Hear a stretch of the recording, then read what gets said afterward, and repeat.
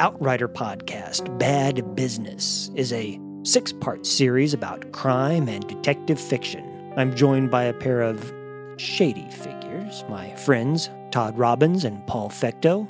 So come with us as we descend into the seedy underbelly of fiction, where charming crooks, hard-boiled detectives, and femme fatales are all up to some very bad business.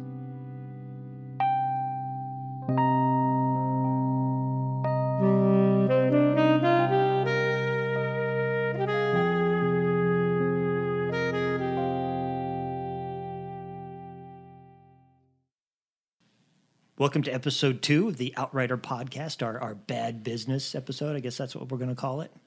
So I'm here with Todd and Paul again, and Todd's going to give us a little bit about Dashiell Hammett and get us started on our discussion. So we're going to roll it right away with Todd. Take it away.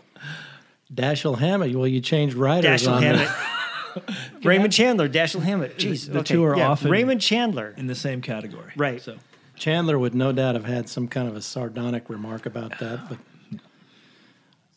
so a couple of points came up just as I was reviewing. Really, it was Tom Heine's biography of Chandler that came out probably it came out in the last 20 years, put it like that. So Chandler, a couple of points seem to have affected his outlook and his writing. He had an American father who was an abusive alcoholic. His mother was Irish, Anglo-Irish, I guess they mean by that, Protestant. But in any case, age 12, Chandler is forever estranged from his father. He and his mother moved back to the UK. And soon enough, Chandler is age 12 down in London, enrolled at Dulwich College, under the financial purview of an uncle. And it was at Dulwich College that he came under the influence of the kind of a charismatic headmaster. This gentleman's name was Gilkes, and he was famous, and he's been written about by several other people. His themes were morality, one. So immediately we think of Marlowe's his code. 2, Englishness, and 3, intellect. And so we begin to see that this Gilkes guy may have in some way filled the vacuum of male authority and wisdom for Chandler. It's also noteworthy that at the time, basically in the same time frame, a couple of other famous writers came out of Dulwich College, P.G. Wodehouse and C.S. Forrester, who wrote those Hornblower novels. And Heine points out that Gilkes had always tutored these guys to watch for pretentiousness. I don't know what that means exactly. It's just his code. But you can see Gilkes's code in Jeeves, Hornblower, and Marlowe to an extent. The distinct male hero, men of integrity, driven by a decency beyond the call of duty. The sense of honor gets all 3 of these characters in and out of trouble. In any case, Chandler, he lives in England until he's 24, and he's trying to make a go of it as a writer back then, kind of from a different angle. I think, wasn't he trying to be a poet? yes, He was trying to be a poet. And he came out, when he decides to move back to America, Heine found a really cool quote. Chandler said he was through being counted among the worn intellectuals with cigarette coughs and no money in the bank. So he comes back to America, and on the steamer heading for America, he runs into the Lloyd family from L.A. Uh-huh. And they were oil tycoons, but Ivy Leaguers. And they hit it off with Chandler, even though he was a young guy. They liked him, and they had some things in common. They were avant-garde, very generous. So Chandler makes that connection with them on the steamer, and they must have extended some kind of an invitation to come see them in L.A. that the door would be open, something along those lines. He did go to San Francisco first, and he spent some time there kind of knocking around with odd jobs. Not very long, though, a few months, maybe a year, somewhere in there. And Heine suggests that if there's a time when Chandler sort of lives like Marlowe, it was in San Francisco. The idea of being kind of friendless, moneyless, smart, but without any prospects.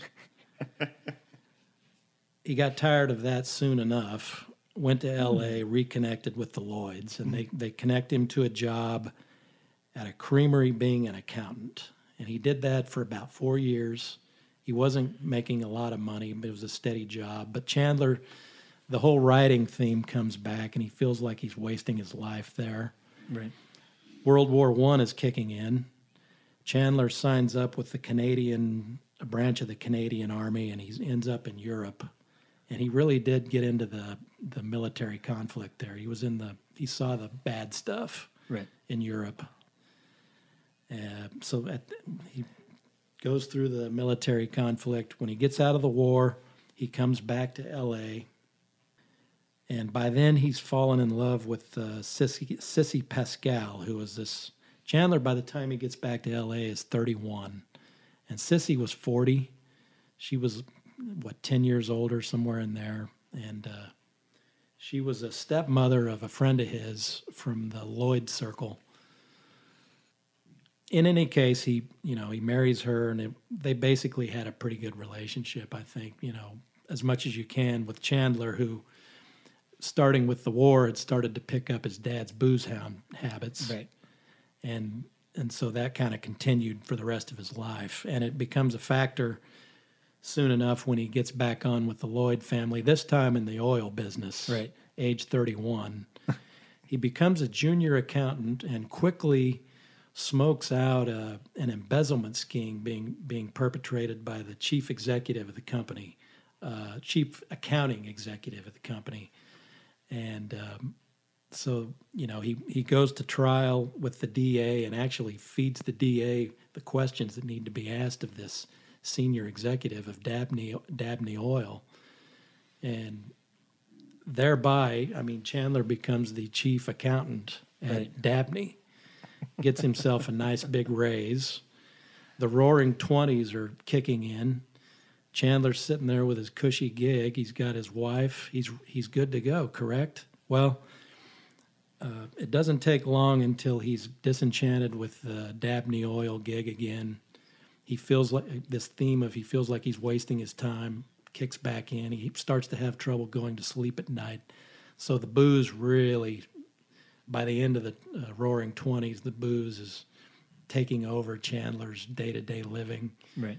Hines points out that Chandler, he's not coming to the office until Wednesday, which, what writer anywhere would not be unhappy with that scenario? But we know how that's going to turn out. If you don't come in till Wednesday, even if you're the chief executive, you get fired. And so Chandler he's in his early 40s, he gets fired, but that is the turning point in Chandler's writing life. Right. Because when he was put out by Dabney in his early 40s was when he got serious about this detective novel thing this time around. Right. And he becomes part of, you mentioned Hammett at the outset, he becomes part of that hard-boiled crime novel or crime short story writing thing that's being done. Hammett, Chandler, the Black Mask people. And that's Chandler's start. And so the mental approach that he adapts with Marlowe is one way to think about it. When he was talking to a friend about the writing of The Long Goodbye, which was one of the later books, obviously, but he says that the mental approach that he needed for Marlowe was dash and high spirits, gusto. And I thought of that when I was circling back to what we mentioned at the last of our previous podcast when we were talking about John Gardner and that question, that point that John Gardner brings up about first-person narration. And we asked at the end of that other episode, how is that applicable to Marlowe? And just to focus this question, Gardner says with the first-person narrator specializing in private vision, seeing clearly their own feelings, experience, prejudice. What counts is not that we believe in this private vision as a reader, but that we are sufficiently interested in the speaker that we're willing to follow him around. And so Marlowe is an interesting first-person narrator, I would say. I've got a couple of things written down here, obviously, but what do you think? Well, when I did my brief little research, this in particular, because we are picking up late in his career with this, and this was The Long Goodbye is often called one of his more personal, reflective novels, because this is kind of either just after his wife died or it was, and he's really struggling with alcoholism with this, and you actually have two characters that are kind of stand-ins for Chandler with Lennox and Wade and Lennox, two sides of him. The writer who's questioning his talent and his worth and his oeuvre and if he's got anything left in the tank, slowly destroying himself, which is what Chandler was doing at that point in his life, right? Yes. It's interesting that he pulled this out because, and still managed to maintain some sense of clarity in his writing. So I've always been fascinated by this one because it compared to the other ones that I've read, he has the most direct commentary on the world in the early 1950s. So, you are getting that personal vision. You're getting that look at, and he's totally disillusioned with the world. Yes, but he's putting that disillusionment in other characters and not Marlowe. Right. Although Marlowe has his moments too. Well, yeah. It's an amazing thing to pull off, I think, that he uses the Marlowe persona to sort of look at issues that are going on in his own life. And so the power of that is you're able to really step outside of yourself and step into this persona of Marlowe and attack these issues that he was dealing with, from cynicism, a sense of failure, a sense of that the world was much more imperfect than he had thought it was going to be. Right. And look at that from an objective perspective with this created persona that he had going on. Gosh, how long had he been doing Marlowe? Was this 10? Well, if he starts in the early 30s and, so a good 10 to 20 years. 20 years almost of, Right. of being Philip Marlowe, or stepping into Philip Marlowe's persona. Right. Well, and when we get to the prejudice of the first person narrator and the personal bias or the singular point of view, I mean, there are some really nice riffs all throughout Chandler where Marlowe, and Paul and I have kind of had this side conversation going on about our own drafts of our own novels and the step back. Right. In other words, the narrator he's describing what happened to him, or he's involved just in describing a scene. Marlowe's describing who he talked to or where he went, but then there's these points where he steps back, or we could call them asides maybe. But I think he's very good at these. And let me read just one short paragraph. This is where Marlowe is talking about Harlan Potter, which is the rich guy in the book that is pulling all the strings behind the scenes and basically seems to have worked to get the murder hung on Terry Lennox because it was easy, and the cops went for it because the guy's so powerful. So here's Marlowe on just rich guys in general. Guys with $100 million live a peculiar life. Behind a screen of servants, bodyguards, secretaries, lawyers, and tame executives. Presumably they eat, sleep, get their hair cut, and wear clothes, but you never know for sure. Everything you read or hear about them has been processed by a public relations gang of guys who are paid big money to create and maintain a usable personality. Something simple and clean and sharp, like a sterilized needle. It doesn't have to be true. It just has to be consistent with the known facts, and the known facts you can count on your fingers. No. And so there's a bunch of those little step backs in the book. And it's been a while since I've read a couple of the other books. This one seems to be pretty stocked with that stuff. It's been a while since I have too. Yeah. But that was a big reaction I had reading it this time, was that this is a little bit of a different flavor of Chandler than the early books. Right, yeah. Because he is pulling that distance. He's pulling focus out away from, the immediate in the moment and commenting rather than just delivering the narrative. I mean, to a certain extent, I think he does that in the other stuff, just not on such broad topics. Yeah, and I think it could be a product of Marlowe being a little more mature here. I think the Marlowe of The Big Sleep is a much more concentrated existential force. And the Marlowe of The Long Goodbye is a little more self-aware. It's almost like he kind of loses his battle with the moral code. He realizes the moral code that he holds is not going to exist in the external world. And that's what happens over the course of The Big Sleep. And this is a Marlowe who's doesn't expect the world to be that way. Mm-hmm. He has his own code, and he comments on the status of society. But I almost get a sense of where the guys almost kind of made peace with that idea that society's crap.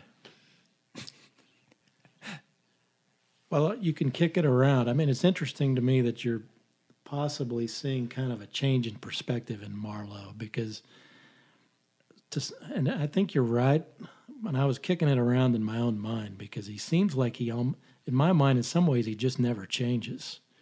He's just this guy. He's got his code, and he's going to stick to it.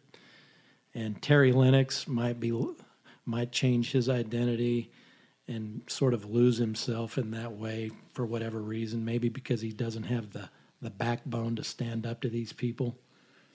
Or we can argue about or he's lost his nerve, because he seems, to have had that backbone at some point, having been a war hero, saved his friends, but since then totally, which seems like a totally logical progression for someone, who's been through something traumatic to then just lose their nerve. Does it suggest in the book he was somehow broken by his time in the German camp? I mean, I think that's what possibly. It's floated that way. Yeah, they don't know. I mean, it's never talked about what actually happened, but yeah, we assume he was tortured for a period of a year, I think it was. Just as an aside, okay, so Lennox begins are we right that his first name was Paul Marston, or was that a made-up name too?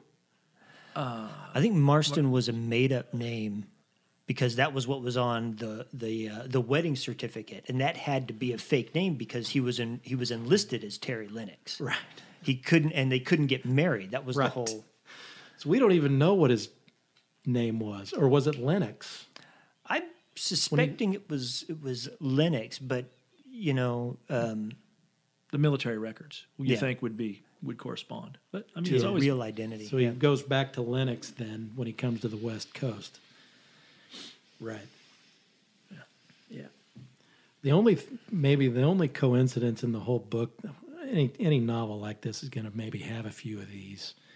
It does seem to be a very small world that when Lennox gets to the West Coast, he's right in the circle with his ex-wife. Right. I mean, L.A. is a big town, but and somehow they both end up in this really exclusive neighborhood. Right. This little circle of people. Right. And that does have to be just a coincidence, right? There's not anything implied there that she that she's totally floored when she first sees him. Eileen is. That's what I got from it too. Yeah. So it is just a coincidence. Yeah, and it's one. I guess if there's a place where the book wants you to just not ask that question, this is it. Yeah. Is this one of the ones where he cannibalized? I think that was his term. He published all these short stories in the Black Mask over the years. He would take the plots of the short stories and string them together, several together, to make the plot of a novel. Huh. Is this one that he did that for? I want to say it is. I want to say he did that in all of them, but it wouldn't surprise me. I should have double checked. But that's why you can't have some of these situations where this story connects to this other story. It's because the two of them at one point were separate, and he has to have a reason that the two come together. Right. Well, Heine does note that in keeping with Chandler's tradition of making a mistake or two in his plots, he had done it in The Big Sleep when they went to make the movie. They asked, I forget what the plot point was, but they actually called Chauffeur. him. What did they ask? It's not clear in the novel who actually kills the chauffeur. There's actually a couple of people that could have done it. Right. And supposedly Faulkner and Wilder or Brackett, Leah Brackett. I think Wilder's on it for sure. Okay. They got to the point where they were so frustrated they called Chandler on the phone and said, we don't know who killed the chauffeur. And Chandler was indignant. It's like, read my book, you fools. But he didn't know either. And they pressed him, and he finally went to the book and starts thumbing through the pages and says, gosh dang, who did kill the chauffeur? He doesn't know. Yeah, it's just sort of a gap, I mean. And this book, The Long Goodbye, was published in the UK first, and it has a couple of mistakes in it. And I need to go back and review, but because the American version, they found them. Ah, I see. So the American version, they were edited out. Right. But so I don't know if that's a result of some of the cobbling together of plots that Chandler had done or not. I'm pretty sure he did. I don't remember double checking in this, but I think on all the novels, Right. he would grab a subplot or the main plot of a short story and turn it into a subplot in the novel. Okay, so keeping with Gardner's whole thing about the first-person narration, let me just hit a couple other points I noticed. I mean, Marlowe and one-liners. Yeah. Yeah. Trademark. I wrote down two. There's no trap so deadly as the trap you set for yourself. Right. And then this, I love this sentence on page 330. Just this broad brush, biased, totally, okay, I'll just read it. Americans will eat anything if it is toasted and held together with a couple of toothpicks and has lettuce sticking out of the sides, preferably a little wilted. Yeah.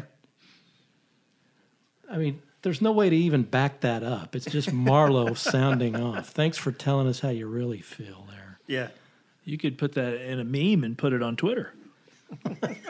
Probably go a long ways with that. He's just in a bad mood. Yeah, he just types out the sentence. firing it off. Yeah. But that's part of what makes the book fun to read. So if I guess if we're talking to writers and you're doing a first person speaker, maybe it doesn't hurt to lay in a few of those. Yeah, it's just I think the reason I always avoid first person is because if I don't, one thing Chandler is able to do is he's able to keep those one-liners to Marlowe, and I wouldn't be able to do that. I would just be throwing them out all over the place. Everybody would get a damn one-liner just because, within the context that would, maybe not, and that I admire that kind of self-control. He does manage to make them stand out rather than just flood the book with them. Yeah. Yeah. So when he does throw one out there, it hits. Yeah. So what about Marlowe's ability to penetrate the unseen? Are we interested in that? Is that one of the reasons we're following Marlowe around? I don't know. There's this sense that he's going to do it. Right. Whatever's going on in this plot or this... I think it might need you to explain to me the penetrate the unseen thing a little bit more. Okay. What do you mean by that? Okay. Let's talk about Lennox then. Uh-huh. And the original setup, which is Marlowe sort of being with his code. He just helps Lennox along, and soon enough we're drawn into this murder plot. Right. And on the surface, Lennox does look, I mean, if you're just a normal person that's not used to this kind of stuff, when Lennox shows up at your door and his wife's been murdered and we find out that she was sleeping around, he does rather look like he could be the culprit. Right. But Marlowe doesn't really buy off on it. He makes an assessment about Lennox's personality, and he just doesn't see him that way. So even with all the cops are putting a fist in Marlowe. I mean, they're beating him up. Yeah. And he's got the big guy, Potter, perpetrating the whole narrative. The papers are good with it. Silencing the whole story, yeah. Nobody but Marlowe disagrees with this thing. And, he decides he doesn't agree with it, even though Lennox skipped town and tried to get away. So the rest of the book is about Marlowe trying to uncover what really happened. I guess by the unseen, I mean then, what are people disguising about what they've done and who they really are? Right. And whatever that is, he's going to be able to unmask it. Yeah. Yeah. I think that's it, because there's never a pullback where he stops and talks about, I was going to stay on the case until I figured out exactly what had happened to Terry. He never says that. We get 3 days went by and then this happened. Right. But I think we are stuck with him, and we have this sense that he's, it may take a year or a couple years, but he's not someone who's ever just going to drop something and let it go away. Particularly when it involved somebody that he liked. He has this positive, the whole novel springs out of his attachment to Lennox in a way. So I think part of what you're saying there, and part of why it's an accurate way to frame it, is that one of the reasons we stay with the book is because we have a sense that he's not going to let this go. Right. It's interesting that Marlowe has a certain depth of empathy and intuition, two things that you don't normally associate with a hard-boiled detective, but that's the thing that seems to drive him the most, is this sense of this able to connect empathetically to in particular Terry Lennox, and in a lot of it's intuition. He doesn't know squat about Terry except for the drinks he's had. And yeah, he does. So yeah, now I see what you're saying by penetrate the unseen. It's pure intuition. He's just one thing that's been bugging me. What the fuck was in the suitcase? When he puts it in the closet, it talks about it being heavier than what it should normally be. Isn't the suitcase still? What happens to the suitcase? Right. That's like a red herring MacGuffin thing. He takes it with him to Mexico, and you never bring it up. It never shows up again. But there was something in the suitcase because Marlowe comments about it being heavier than what you would expect that suitcase to be. We never find out, do we? Was it the gun? Seems like there's something that involves planning. Was it money? Was it because he didn't want anything to do with it, and Marlowe made him take it? Those $5,000 bills wouldn't weigh that much. But it could be money. Of them. But maybe you wouldn't want to carry around a whole bunch of those. So maybe he's got stacks of ones in there. I don't know. You call it, the portrait of Madison, please. Okay. Sorry. Portrait of Madison. Portrait of Madison. Maybe the suitcase was what was used to kill the chauffeur in The Big Sleep. That's why we had to tuck that away. Right. Okay. Yeah. But I thought it was interesting, though, that he dumped the keys, behind the wall and, to Lennox's car. And it's just kind of...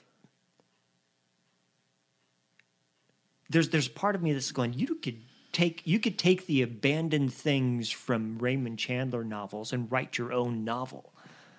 You can. I like it. It's been a while since I read John Banville's, or Benjamin Black's, I should say. I think I need to go back and read it, but I think he actually does pick up with the suitcase in The Black-Eyed Blonde. Oh, so that's a sort of a sequel? Yeah, he comes back with it. Huh. He circles back. I think Benjamin Black picked up on the very question that you've raised in The Black-Eyed Blonde. And he stitches it into his... A pigskin suitcase. Yes. Interesting. It comes up. What was I in can't it? remember precisely what. It's been a few years since I read that book. Okay. We may have to. I'll try to report on it later. Take it. So Banville's going to tell us what was in that pigskin suitcase, There's a narrative there. right? Yep. So that your point is totally valid. Yeah. Yeah. And the bigger point that Chandler's known for not having the most well-executed plots as far as a mystery story goes. Right. And I've run across fans of the mystery genre who have not liked Chandler for that very But reason. isn't that more realistic that there would be a lot of loose ends and unanswered things? I mean, to tie everything up in a neat and tidy bow seems rather fantastical. Yeah, that's a good You know, point. It's both more literary because who really cares about the plot in the end anyway? I mean, we're not in this to actually sort out a plot. We're in it to Right. for bigger questions. But ironically, then in the end, yeah, I think it is more realistic. I mean, how an actual case goes is there could be a whole handful of things that fall through the cracks. Right. So have any of you read, because I didn't get around to reading it. I didn't find out about it until, this morning, that Chandler had an essay in a book. Was it The Deadly Art of Murder? Have you read that? Something like that. Where he talks Fine Art about, of Murder? Is it called? realism and Down these mean streets, a man must go. I forget. I've read it too. Yeah. And so it'd be interesting to pick that up and take a look at it and see because it does sound, I managed to read like the first, page and a half. And I wish I'd found it earlier and been more on the ball with getting Chandler read. Todd and I were both talking about this earlier, that we finished it last night. It's like we gave ourselves 3 weeks and we're off here still just farting around. It's just He actually has a fairly sizable body of critical. Right. I don't know if sizable. There's essays out there floating around. That one's the most famous, but I think he said quite a bit about the genre. And about realism, too, didn't he? Because I think that's what it went off on. Right. I mean, I read a little summary, and he was quite critical of British mysteries, Arthur Conan Doyle and stuff like that, and about how there's, this lack of reality to it. You have these exceptional people that have these, outsized, gifts, Holmes's, deductive reasoning skill that just surpasses everybody's, can notice the tiny little thing on the collar, and that's the whole key to, right, sure, whatever. They're fun, but he's definitely seems to have a critical eye of them. And it's interesting when you think about what you said about Marlowe having a sense of intuition, connecting to people on a human level that's beyond what you could put into logic. Mm-hmm. The first time he sees Lennox, for some reason, he feels drawn to him. He even says in that first chapter, I think a couple of times, that he's not really sure why, or he thinks, he probably should just say the heck with it and let this drunk go by the wayside. Yeah, he does have that whole part where he says, I should have just run the other way and never stopped. Here I might suggest, he points out that Lennox's manners, if he wasn't from England, he had the manners of an Englishman. Yeah. That's not the exact quote. But I hate to do it, but I have to go back to Gilkes, and Chandler's early training. Number 2 was Englishness. Right. So Marlowe likes Lennox's manners, for one thing. He's a rogue, but he's a rogue with manners. Yeah. And this is, I think we talked about this before, this is the only novel that doesn't start with a case. And we'd have to go double check, so it could be wrong, but I'm pretty sure all the other ones... We're 30 or 40 pages in before right? Yes. The others all start with somebody comes into the office or he's been called somewhere on a case. This one, the whole first part of the book is just Marlowe happens to be out at this club and see this guy. And yeah, you don't get anybody try to hire him until Eileen Wade comes in with... Right, or actually it's the publisher at first. Oh, that's right, yeah. But and that's contrived, isn't it? I mean, isn't Eileen, if I'm getting the plot right, she's essentially... So all of this actually comes out of his meeting with Lennox. Even if they're cobbled together short stories, right. He's sewn them together to where it all goes back to that meeting with Lennox. Well, so, truth to tell, as you guys were doing this thing, did you think it was Eileen all along? No. No, I didn't. I didn't know where we were going. I didn't know where we were going either. I thought it was Wade. They just got drunk and went down there. Yeah, and this is like the second time I've read it. Me too. And I was like, but it had been so long that I'm like going, oh, yeah. I'm with you. I had read it a long time ago, and so I forgot how it worked out exactly. I remembered that Lennox comes back at the end. Yeah. But back to my point that it's not the plot is not the reason we read this book. Even though there's an interesting plot and we could, sit here and talk about it. Right. It's the thing that stays is the Marlowe's character and his critique of society and his place in society and not so much who done it. Yeah. But I don't know, maybe that as a writer is the way to approach it. I think if you overplot a mystery novel, then it can become predictable. That's like my that opinion. point. My mystery detective novel reading is limited. That's why we're having these conversations. But you guys read more of this. Those overplotted guys, are they predictable? I don't give a damn about plot. I'm not saying anything bad against the mystery fans who do. If that's your thing, that's great. But I personally, just don't care. I think that it's fun if you have a good plot, and it can't hurt one little bit to have a good plot, especially in a detective novel. Right. What can it hurt? You might as well give yourself every chance you can. But the things that we decided to talk about this afternoon were, Marlowe's delivery, his tone, his ability. I haven't even said it yet. He's a good describer. Marlowe's a very good. He's a very good describer. Yeah. Well, I appreciate all of those things. Yeah, matter a lot. He's definitely mastered a certain art to describing people that doesn't. Well, there's some writers that do it, and they have certain crutches that they use. They have certain things that they do, where you're like going, that's the wrong kind of specific that I need to imagine this character. But when Chandler gets done, and he's usually got a very detailed description, they had this and this and this, but yet, and I'm like going, that's pretty good. You throw some half-assed hack in there who does that, say like my favorite nemesis, Dan Brown, and it's like, really? That doesn't tell me anything unique about this character. You've basically given me a driver's license description of somebody. 6'1", brown hair, gray at the temples, blue eyes. Bleh. It's like, okay, fine. That's, any thousands of people out there. Chandler gets done with describing somebody, and, he waxed. What was it? I wish I had marked the page. It was like there's like half a page where he just waxes, nostalgic, romantic. Has an epiphany when it's Eileen Wade. Eileen's first appearance. Yeah. Well, okay. What about? I like this, and this is a bit of a step back too. There are blondes, and blondes. It is almost a joke word nowadays. All blondes have their points, except perhaps the metallic ones who are as blonde as a Zulu under the bleach and as to disposition as soft as a sidewalk. He goes on for about two more paragraphs. Great. That is. Yeah. Yeah. So we're into this descriptive power where it's like the sandwich that I mentioned earlier. He's just throwing in this. It's his tone and it's his outlook being mixed into the description. Right. Perhaps. Yeah. His descriptions definitely have a point of view. Right. His opinions about the world and about people come out in those descriptions, whereas most writers don't.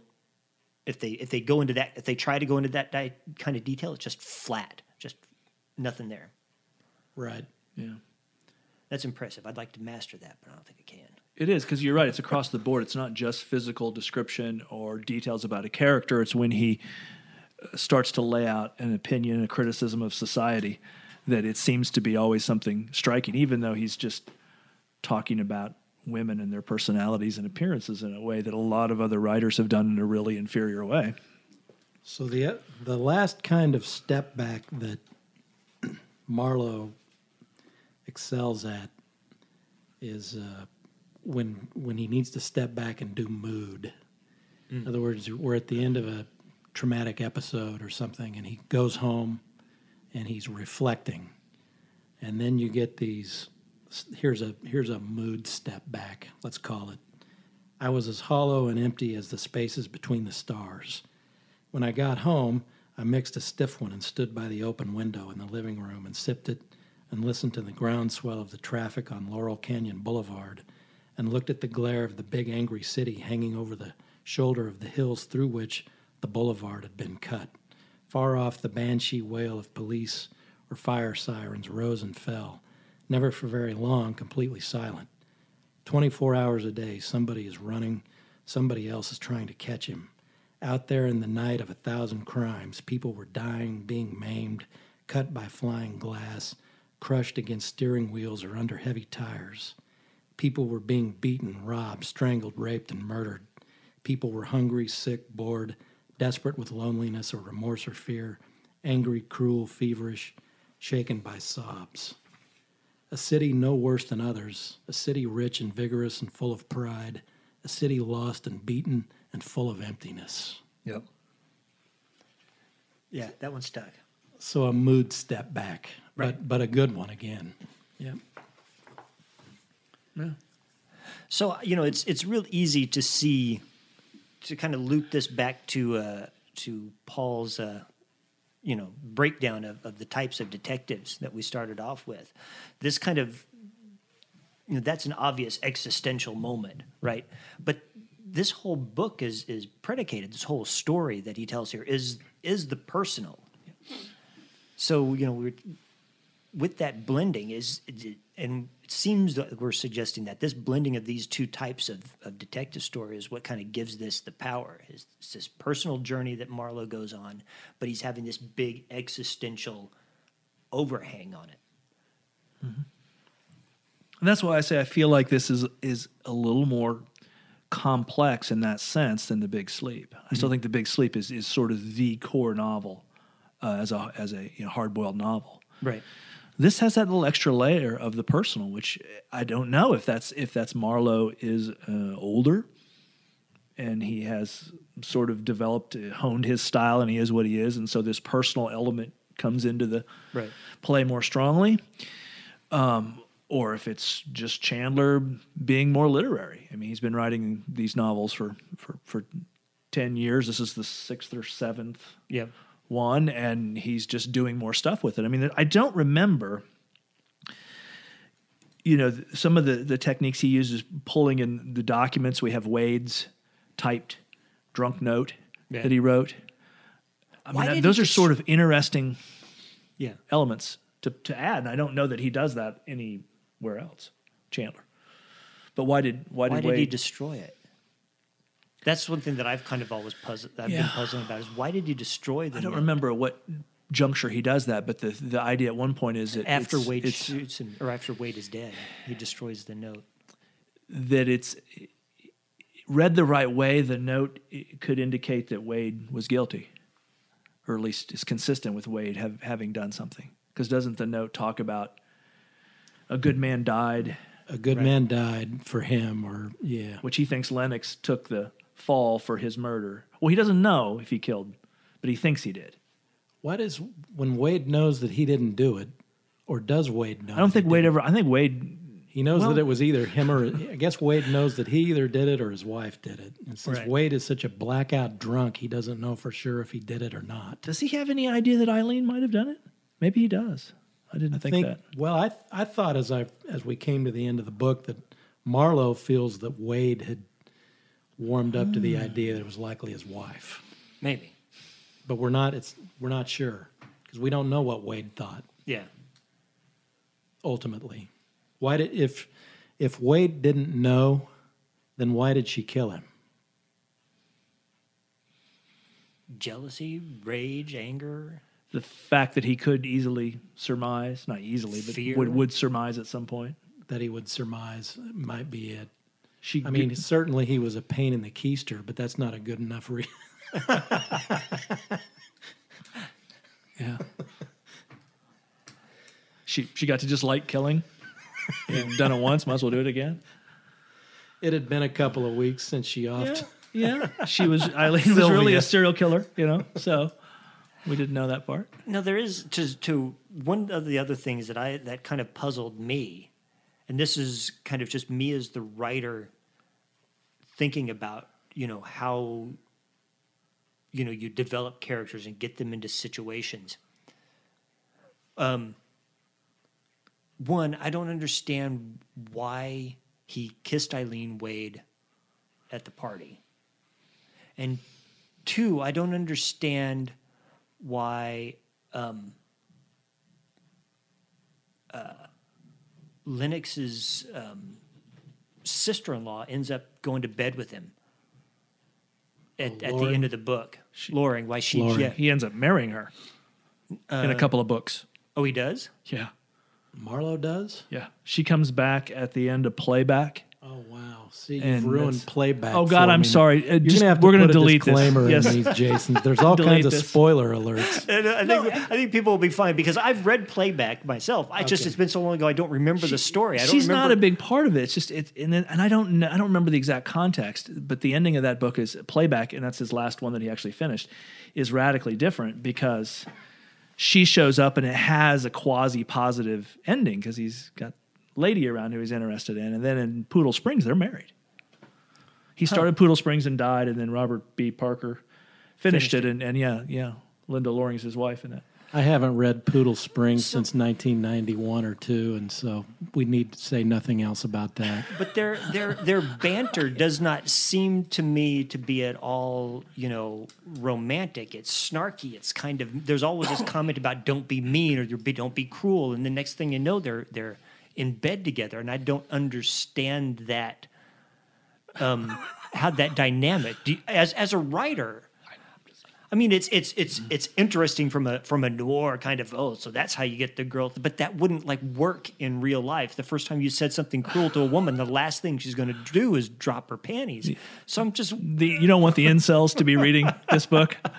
I think they have been, and that's their problem. They think that's how it works because I wonder what. Maybe it was the time, maybe it was the era, but. I just don't see how Chandler got her in bed. I mean, Chandler, I don't see how Marlowe got her in bed. I think she got him in bed, too. I think was she there in the bar that first night on purpose, or first afternoon? Oh, where she's all in green. They both drank a gimlet. Was that part of somehow this? She's hanging out there, too, because she knows that. Yeah, I think she had him. My inclination, I don't know, this isn't, I don't think, proved out anywhere in the story. She was having him tailed, or she had known something about what it's no coincidence Terry was that doing. they... Right.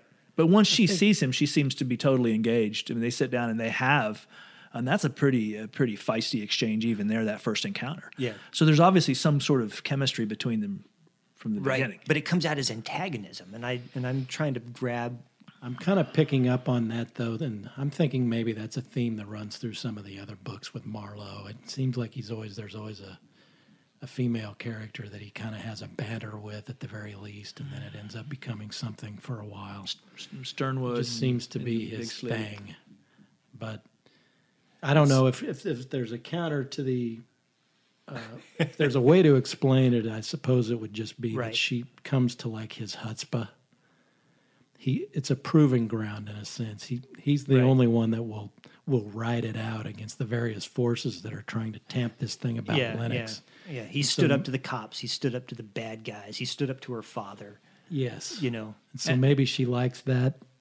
And yet she doesn't really say that, though. Right. And then maybe she likes the fact that he stands up to her and won't let her get away with stuff. With that, maybe that's what that snarky, Right. He sasses her about that, too, because at one point, he points out that, and he puts it on rich people. He says, "You rich people, it's like you sass me, and then I give you a little change, and all of a sudden I'm being out of line." Or that's earlier. That's in one of their earlier fights. But one of the other things that I noticed in this book is that, and I suppose it comes back to the code that we talked about earlier, and Paul's had some good stuff. You guys have both had some good stuff about this. But my question is, what do you actually have to do to get this guy paid? What do you have to do to get Marlowe to accept? What does he live on? What does he live on? He refused. No, but who pays him in this thing? Yeah, he puts a $5,000 bill in the safe and $300 out of the coffee can in the safe and leaves it alone. He won't spend that. He won't let Lennox pay him. several people Wade tries to pay him, and Wade doesn't get him paid either. So does he have money saved back from a previous story? Is that what the deal is? I think that I was thinking along those same lines because I kind of thought about those categories I'd come up with, how they actually don't really cover financial gain as a motive. I mean, I think I said this, someone's in it for their duty to their job, right? Some sort of personal angle or the existential angle. Some people could just be in it for the money. Absolutely. And I think that by Chandler going out of his way to show Marlowe not being in it for the money, that's deliberate. I mean, I think you're picking up on something there that seems to be wanting to send a message. It's worth noting, when I went through Heine's biography again, getting ready for this, Chandler's agent, on reading a draft of The Long Goodbye, told Chandler that Marlowe was getting to be too Christ-like. Huh. And he wanted him, I suppose, to redo part of it, or he just felt like, and I think we're speaking to it right now. The guy, what is he out there getting his head knocked for? And I mean, I suppose it comes through with the existential and these things that we've already talked about. He kind of explains that after the segment with the cops. It's not about this code. He says it's about the fact that this is my business, and if people think I'm going to just roll over easy on my clients, they're not going to hire me. Right. He tells Oles, is it Oles? He tells him, I was in this to an innocent man, to prove and that an innocent man, I forget how he says it. In other words, he wants to prove that Lennox didn't do it. Right. And he was going to take the hit for him. So maybe that's why he doesn't take the money. I come back to this whole thing that comes from Chandler's childhood, too, at Dulwich College. Once again, we're back to honor. Right. The sense of honor. And I would say we're into something that's literary because Chandler doesn't seem to be as worried about that notion of realism there. I've got a symbolic message, collection of symbols I'm putting together here. And if there was an earlier draft that was more Christ-like, or just He went back through it after he fired the agent, by the way. He did go back through the manuscript, and he struck out some of there were some preachier lines in there that Chandler did get rid of. Right. He set out to write it this way. That's why I think it's a little more of a literary project in trying to pull off this creation of a knight character in a hard-boiled L.A. novel. Right. And yeah, he probably went overboard at some point, but that's a literary impulse and not a right. I'm trying to sell you a cool, violent plot that you're going to want to buy. Right. So he's having a meta argument with Roger Wade. Then right. I happen to notice that, oddly enough, that the only time that the word literary is used in the novel, it only comes up in sort of negative context. Really? It comes up like 4 times. 3 of them, one of them is just an innocuous comment, and 2 of them are Wade, and one is the term is literary prostitute, and the other is, this is too literary. Uh-huh. And the other time it comes up is towards the end with Endicott when he first reads the the letter that's supposedly it's a little literary. So the word literary only shows up in negative context in the novel. Yet Wade kind of hates himself, at least in part, because he's a bit of a hack. Right. He's not literary enough. Yeah. Yeah. But it seems a tension. And you got, Amos, the chauffeur? I think he's a chauffeur. And they're talking about T.S. Eliot. Rock. Oh, yeah. So there's just this real I really loved how he brought that back in, too. The guy's just quoting lines and somehow worked. Yeah. And Marlowe, the cops, and irreverence.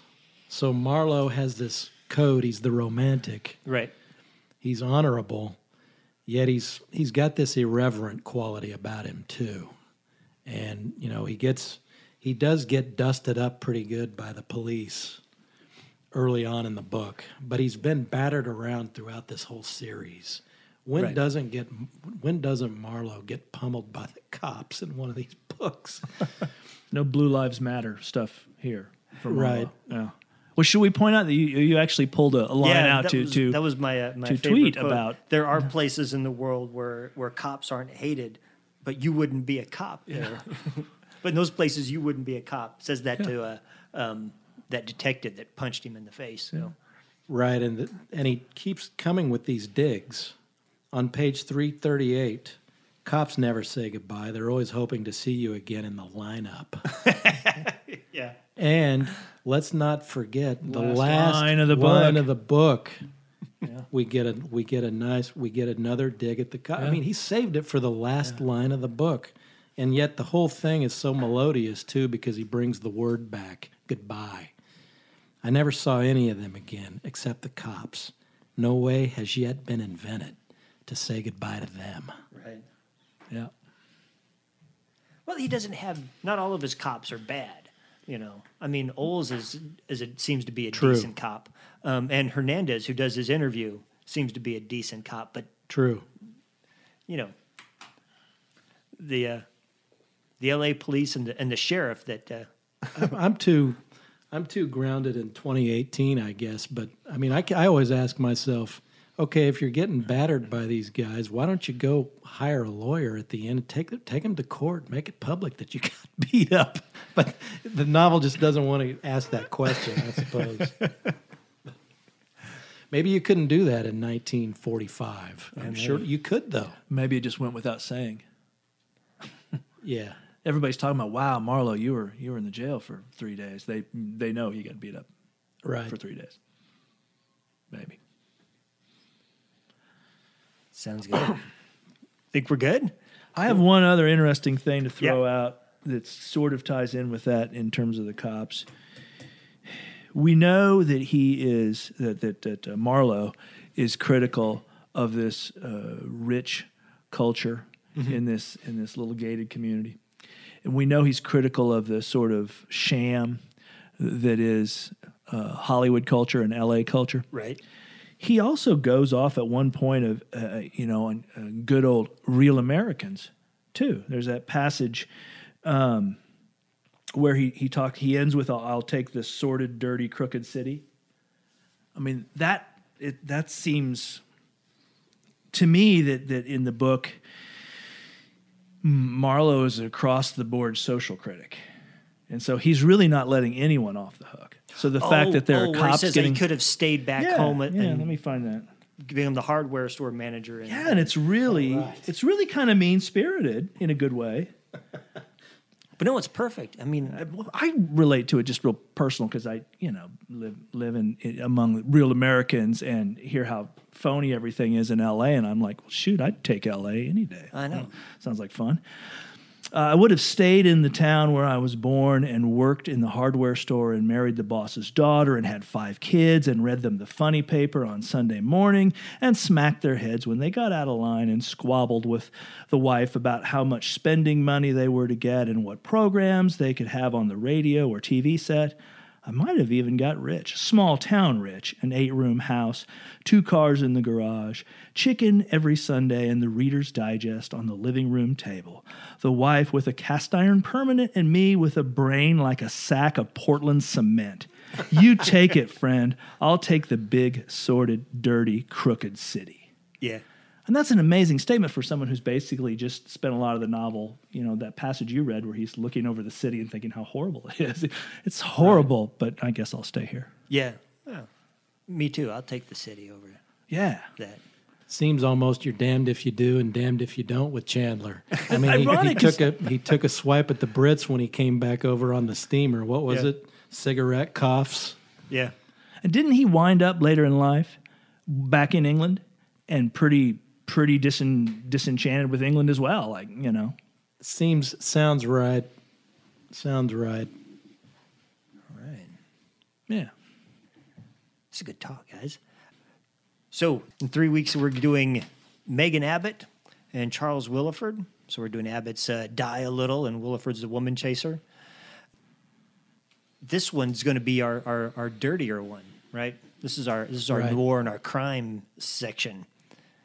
Yes, I mean, we talked about it in the first episode that with the hardcore noir, which is where we're going when these next 2 books, one way to think about it. I said Terry Lennox a couple weeks ago. In other words, it's one of the characters rather than Marlowe telling the tale. Right.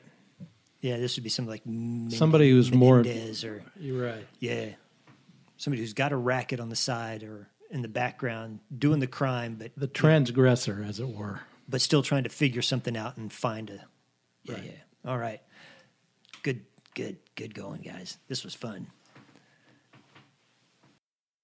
The Outrider Podcast is hosted by me, Jason Quinmalott, and produced by Heather Ann Eden.